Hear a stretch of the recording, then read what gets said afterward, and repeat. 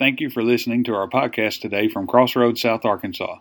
I am teaching Pastor David Preston Jr. I pray that the words you hear will bring you closer to God and encourage you as you go through your day and week. Thanks again for joining us. Father, we thank you so much that, Lord, you listen to us as we worship. We thank you that you stay with us. Lord, we are grateful today that even as we are watching and worshiping from all different places, Lord, that you are everywhere, that you are not just here, and hopefully people will get a glimpse of you over a phone or computer screen. God, you are everywhere. Lord, as you are here, you are there.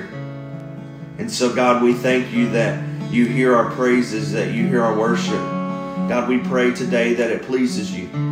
God, and we pray today that we would never take it for granted, that every time we got a chance, God, that we worship you, not just in singing with our lives. Lord, grateful for the things that you have done for us. So, God, we love you. We praise you. We worship you. God, be with Dave now as he gives you word, and we will give you the praise and glory. In Jesus' name, amen. Thanks for singing. Dave? Hey, good morning, everybody. It's good to be here and good to see you guys. And I've, like I said last week, I've enjoyed watching the names pop up of everybody who's joining us this morning and worshiping with us, and it's good to see everybody. I was talking to somebody just a couple days ago about how I'm so ready to get back to church to see everybody. We've loved our drive-in services that we've been able to have, because at least we get to see you and wave at you and make a little bit of distanced contact. But we hope to do that again today, and the weather just didn't cooperate, and we'll do it again next week if possible. But just ready to see everybody. But I'm so thankful that we have this opportunity to at least gather together online. To think about these possibilities even just a few years ago would not have been possible. And so we're thankful for that, and it's good to see everybody this morning. You know, when I was a coach and I was coaching, I think back of memories of that time when I was a coach, and you know, there's great memories. There were relationships built with students and with athletes that I am so grateful for, and the students had such a huge impact on me. When I think about games, I think about different memories, and there's memories that stick with me. It's easy to remember the good memories.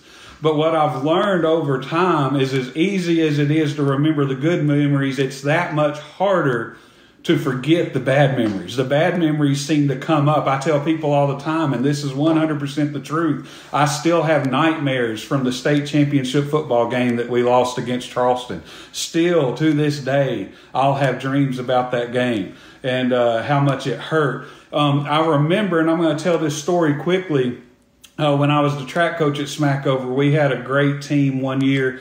And we had one athlete that was just, he was outstanding, and ended up going to UALR on a track scholarship. By the time he was done, he had won 6 individual state championships, had done a great job individually, but we had a great relay team. Now, if you go to a track meet and you watch it, everybody likes the 100 meters because that tells you who the fastest guy at that track meet is, or the fastest girl in the female division.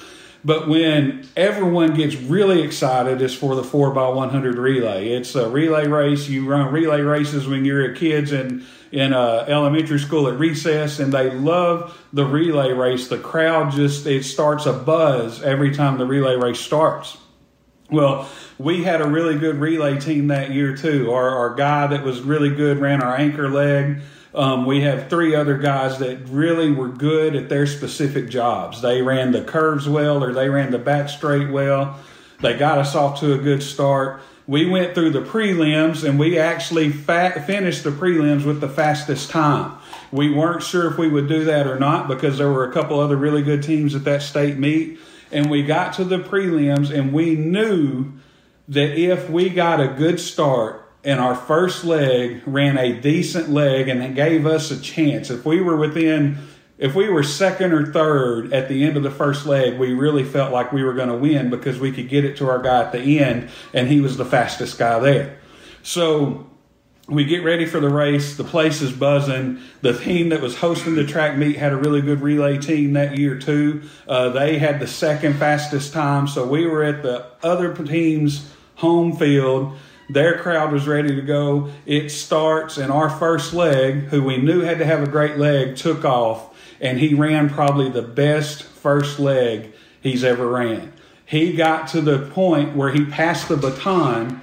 And when he passed the baton, we were hoping for second or third place, fourth at the worst. And when he passed the baton, we were in first place. And I looked at the assistant that was there, and I said, we're going to win this. And when our second leg took off down the backstretch, he made it about 9 or 10 steps. And the next thing I remember seeing was a baton shooting straight up in the air. Now, if you don't know track and field, when you lose the baton, in the old days, you were automatically disqualified. Well, now you can pick it up as long as it doesn't interfere with anyone and still finish the race. But the point being is if you lose the baton, you're done. Everyone else is full speed. You have to stop to pick it up. There's no way you're going to catch up. And when I saw that baton shoot up in the air, my first thought was, Lord, I hope that's not ours. And then I see our guy slow down, and I realized it was. And the feeling that just dropped in my stomach, because these guys had worked so hard to get to that point, and in 1 second it was over. It was done. We pick up the baton. What had happened, the guy was running, and as he was running, his leg, just a freak accident, happened to hit his hand, and it knocked the baton loose.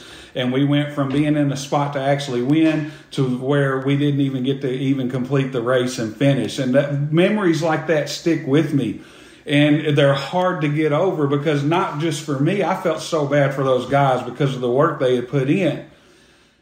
Passing that baton is important, and you've got to hold on to it to achieve the victory you want. And we're going to look in John chapter 14 today, where Jesus passed the baton. Not to us, but he passed the baton on to the Holy Spirit.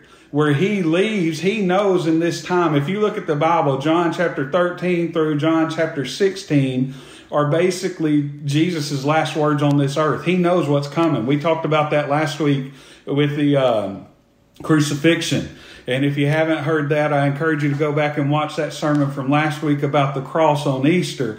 But he knows what's coming, and he realizes that he's got to pass that baton. Well, how's he going to do that? The people that were there on earth knew him. They knew what he had done. They knew what he had accomplished on this earth. And he's telling them, I'm about to go, which didn't make sense to them either. They didn't know what was going on, or they didn't want to know what was going on. And he said, but I'm sending somebody else. John chapter 14, in verse 15, it says, if you love me, obey my commandments, and I will ask the Father, and he will give you another advocate who will never leave you. He is the Holy Spirit who leads us into all truth. The world cannot receive him because it isn't looking for him and doesn't recognize him, but you know him because he lives with you now and later will be in you. God, Jesus on earth is sending the Holy Spirit to us, and we have that Holy Spirit now, and that's where he passes the baton. And as much as I felt or as bad as I felt for my guys in that track meet for dropping the baton, we know that the Holy Spirit, Jesus, God, is not going to drop the baton on us. The title of this sermon is Why We Have Hope. We have hope, just like the disciples had Jesus with them there in life. We have the Holy Spirit here with us, and that gives us hope because we have the Holy Spirit telling us and leading us and guiding us. And just as it says here in the Bible, the Holy Spirit will lead you to the truth. Well, who's the truth? Jesus is the truth, and we're going to talk about that here in just a few minutes. Now, my question now that I have is, what is Jesus doing now? That's the question that I have now. You see, the disciples had Jesus here on earth. We did not get to experience that with him physically, personally, but we get to experience that with the Holy Spirit.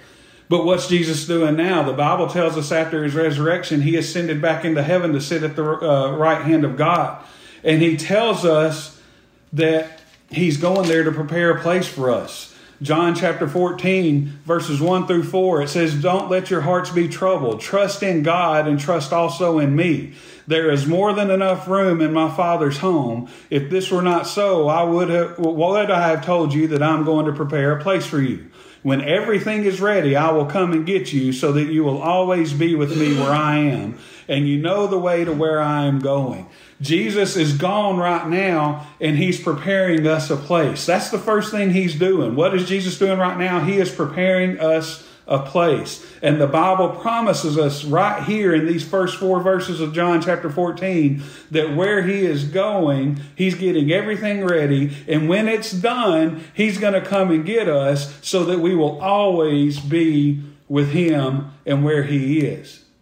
And then he adds on, we know the way to where he's going. So if Jesus is gone, number 1, to prepare for us a place, number 2, the second thing he's doing right now is he's preparing us for that place. Number 1, he's preparing us a place. Number 2, he's preparing us for that place. When we look at this, one of the things I do not like to do probably the most in this life is moving. If you've ever had to move and you like it, more power to you. I can't stand moving. But when you have to move something, you have to do a few things. The place you're moving to has to be made ready. If there's improvements that need to make, if there's things that need to happen, you have to get those improvements done. And then when they're ready, then you can move in. But while you're getting the new house ready, you have to get your old house ready to move. So you pack boxes, you wrap things up, you make sure everything's going to be moved safe. So you're preparing a place to move, but you're having to prepare your stuff, your things, to be moved as well. And that's what Jesus is doing in our life right now. That's what he's doing with us, those of us who are Christians. And in the same time that he's preparing us for that place, he's also leading us to bring others with us. That's what we're supposed to do. So Jesus tells us in John 14, verse 6, it says this. It says, Jesus told him, I am the way, the truth, and the life. No one can come to the Father except through me. Now, this is coming from a question that Thomas asked. Jesus said in the verse 1 through 4, I'm going to bring you with me. You're going to always be with me, and you know where I'm going. Thomas says, no, we don't, Lord. We have no idea where you're going, so how can we know that way? And Jesus responds and says, I'm the way, the truth, and the life. And we're going to look at how he's preparing us using that statement right there. Number 1, he's the way. And I want you to understand today that the way is a person, and that person is Jesus Christ. If you look at Confucius and you look at the different things he taught, his name of his teachings were known, if you translated it, were the way. But that's the thing, that's just his teachings. That's his beliefs. That's his way of trying to teach everyone. We don't have to worry about beliefs in terms of being the way. The way is a person, and that person is Jesus Christ, and he was here for us. Here's what I want to share this with you. If you're trying to get somebody to come to your house and they don't know where your house is, you have a few options. The first thing you can do to help somebody find you is you can give them directions and say, go here, turn at this road, look for this house, the third one on the right, and you'll find it. And that is a perfectly good way to get somebody to your house. The second thing you could do is give them a map. And you can say, hey, follow this map. It's going to direct you straight to the house. There's nothing wrong with that way either. The third thing you can do is go to that person and say, follow me. And you lead them to your house. If we look at the Bible and look at what God has told us to do as Christians to prepare us for going to that place that he's preparing for us, he's given us directions. He tells us to go and reach others. So how do we reach others? Well, the first thing we can do is we can go and tell people about Jesus and tell people about the salvation that he gave and is made available for us. And there's nothing wrong with that. We should do that. We should go and tell, just like you would tell directions for someone to get to your house. We need to go tell people about Jesus. The second thing we could do is give them a map. He gave us a map.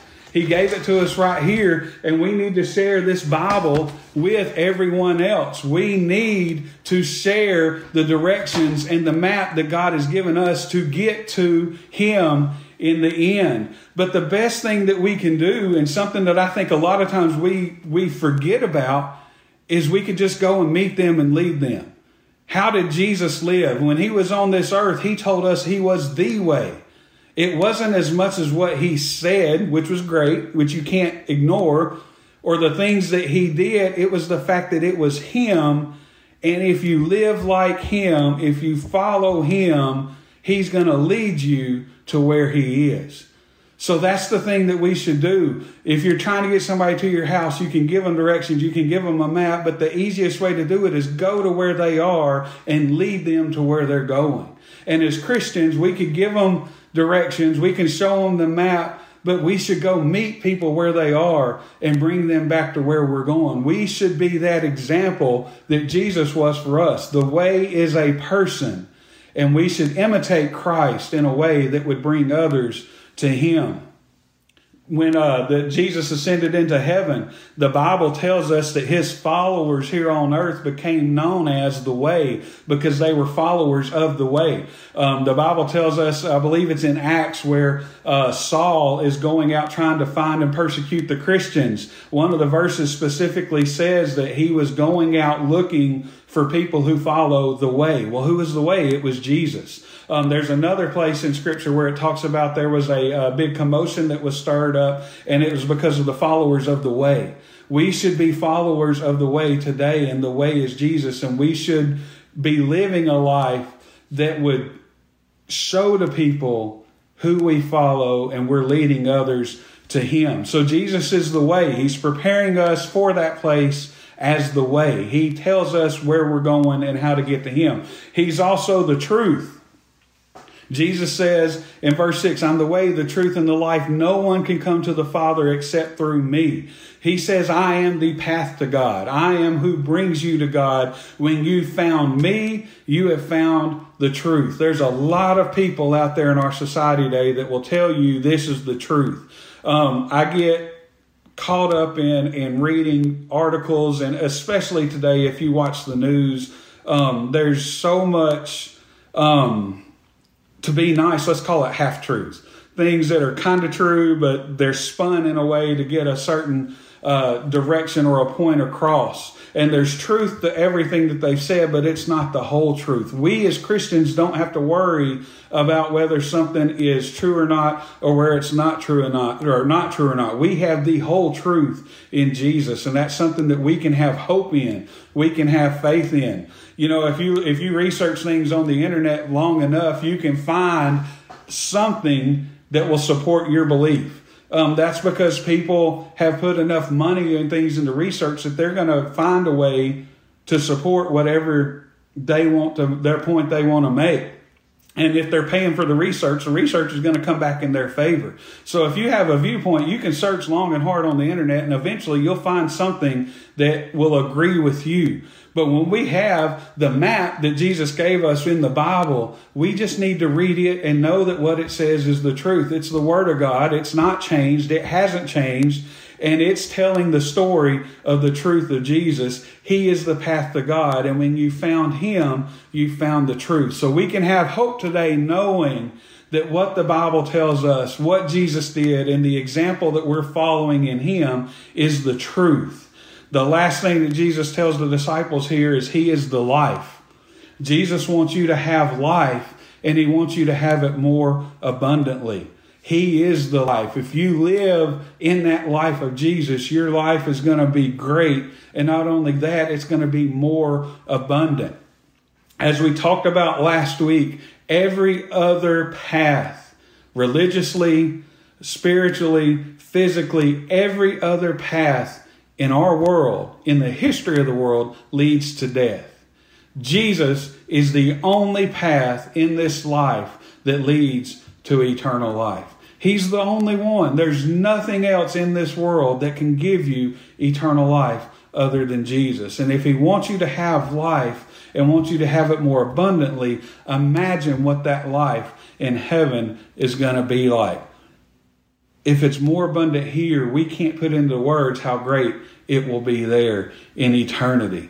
You know, Jesus went through so much on the cross. He went through so much here on earth to go and prepare us a place. You know, when I think about heaven and I think about what it's going to be like, I have ideas, but in my human mind, we have the description that the Bible gave to us of what it's going to be like, but we can't comprehend the magnitude of how great it's going to be. You know, we've talked about before how there's been, and we even talked about last week, how there's different words that have been made up to try to explain what is, or it's things that have gone on in the life of Christ. We've talked at church before how holy, holy, holy, those three words together, they put those words together 3 times because there's not a word to describe how holy God is. So they have to say it 3 different times to get that point across.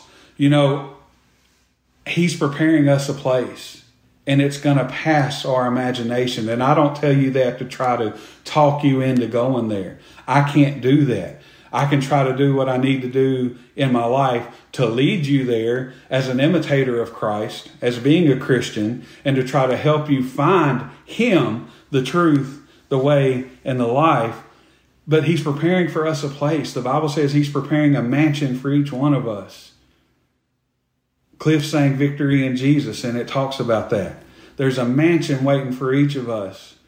But in order for us to move, we have to be prepared ourselves. So He's preparing a place for us, and at the same time, He's preparing us for that place. You know, there's a story I didn't tell last week about the resurrection, and I'm going to close up today telling this story, or this part of the resurrection story. The Bible tells us that when the disciples and when Mary looked into the tomb and they saw the grave clothes were laying there in their spot. It also says that the head napkin, the headscarf was put over to the side.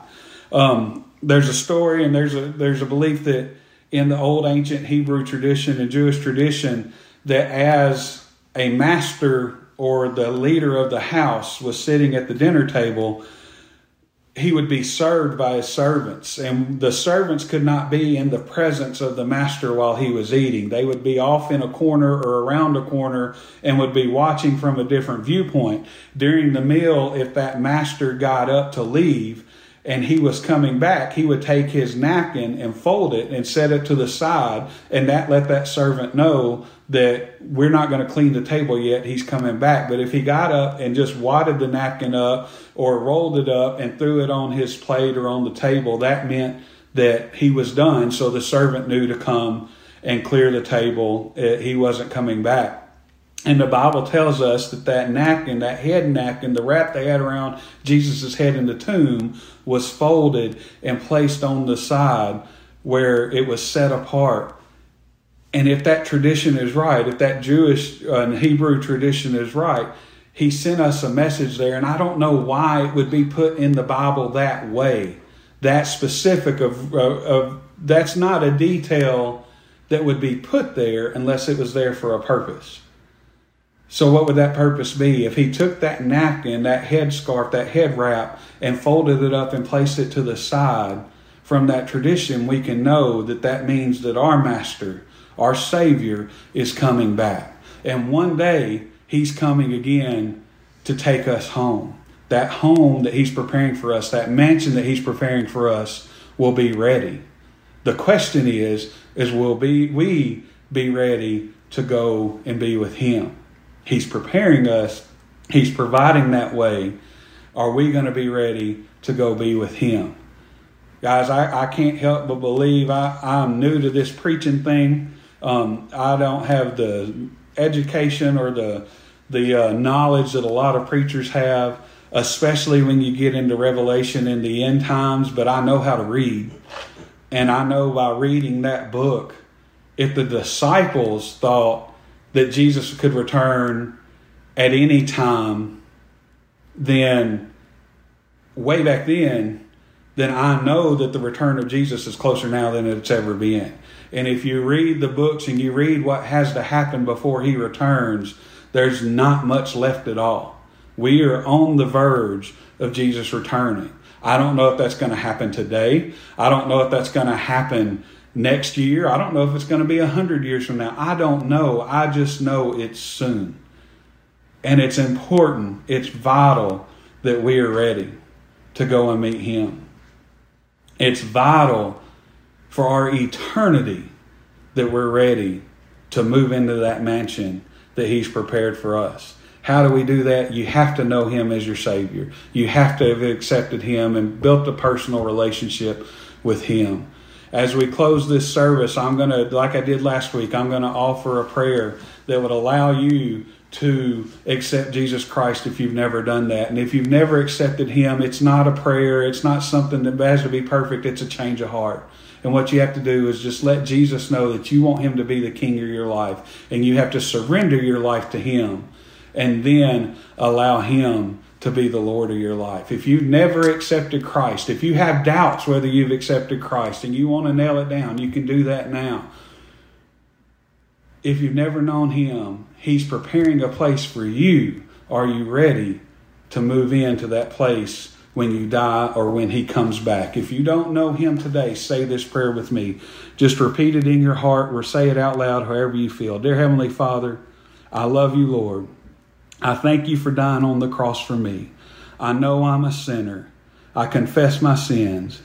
I believe you died and rose again on that third day. I want you to be the king of my life. I surrender my life to you. Thank you for saving me. Thank you for the eternity you've given me. And I love you for what you've done for me. In your name I pray. Amen. If you said that prayer for the first time, or if you had not the first time, but it meant something different in your heart, then you have just accepted that salvation that Jesus has given you. It's that simple. It's that easy. If you've done that, we want to help you. Feel free to text me, to message me on Facebook, message the church on Facebook, and let us know that you just accepted Christ. We want to pray for you. We want to help be the leaders that we need to be. We want to help lead you into that walk and that life with Jesus. We want to give you the directions. We want to help you with the Bible. We want you to follow us as imitators of Christ. I hope you enjoyed today's podcast from Crossroads, South Arkansas. If you're in our area, we would love to have you join us in person for a service. Crossroads, South Arkansas, reaching, inviting, serving, and expecting.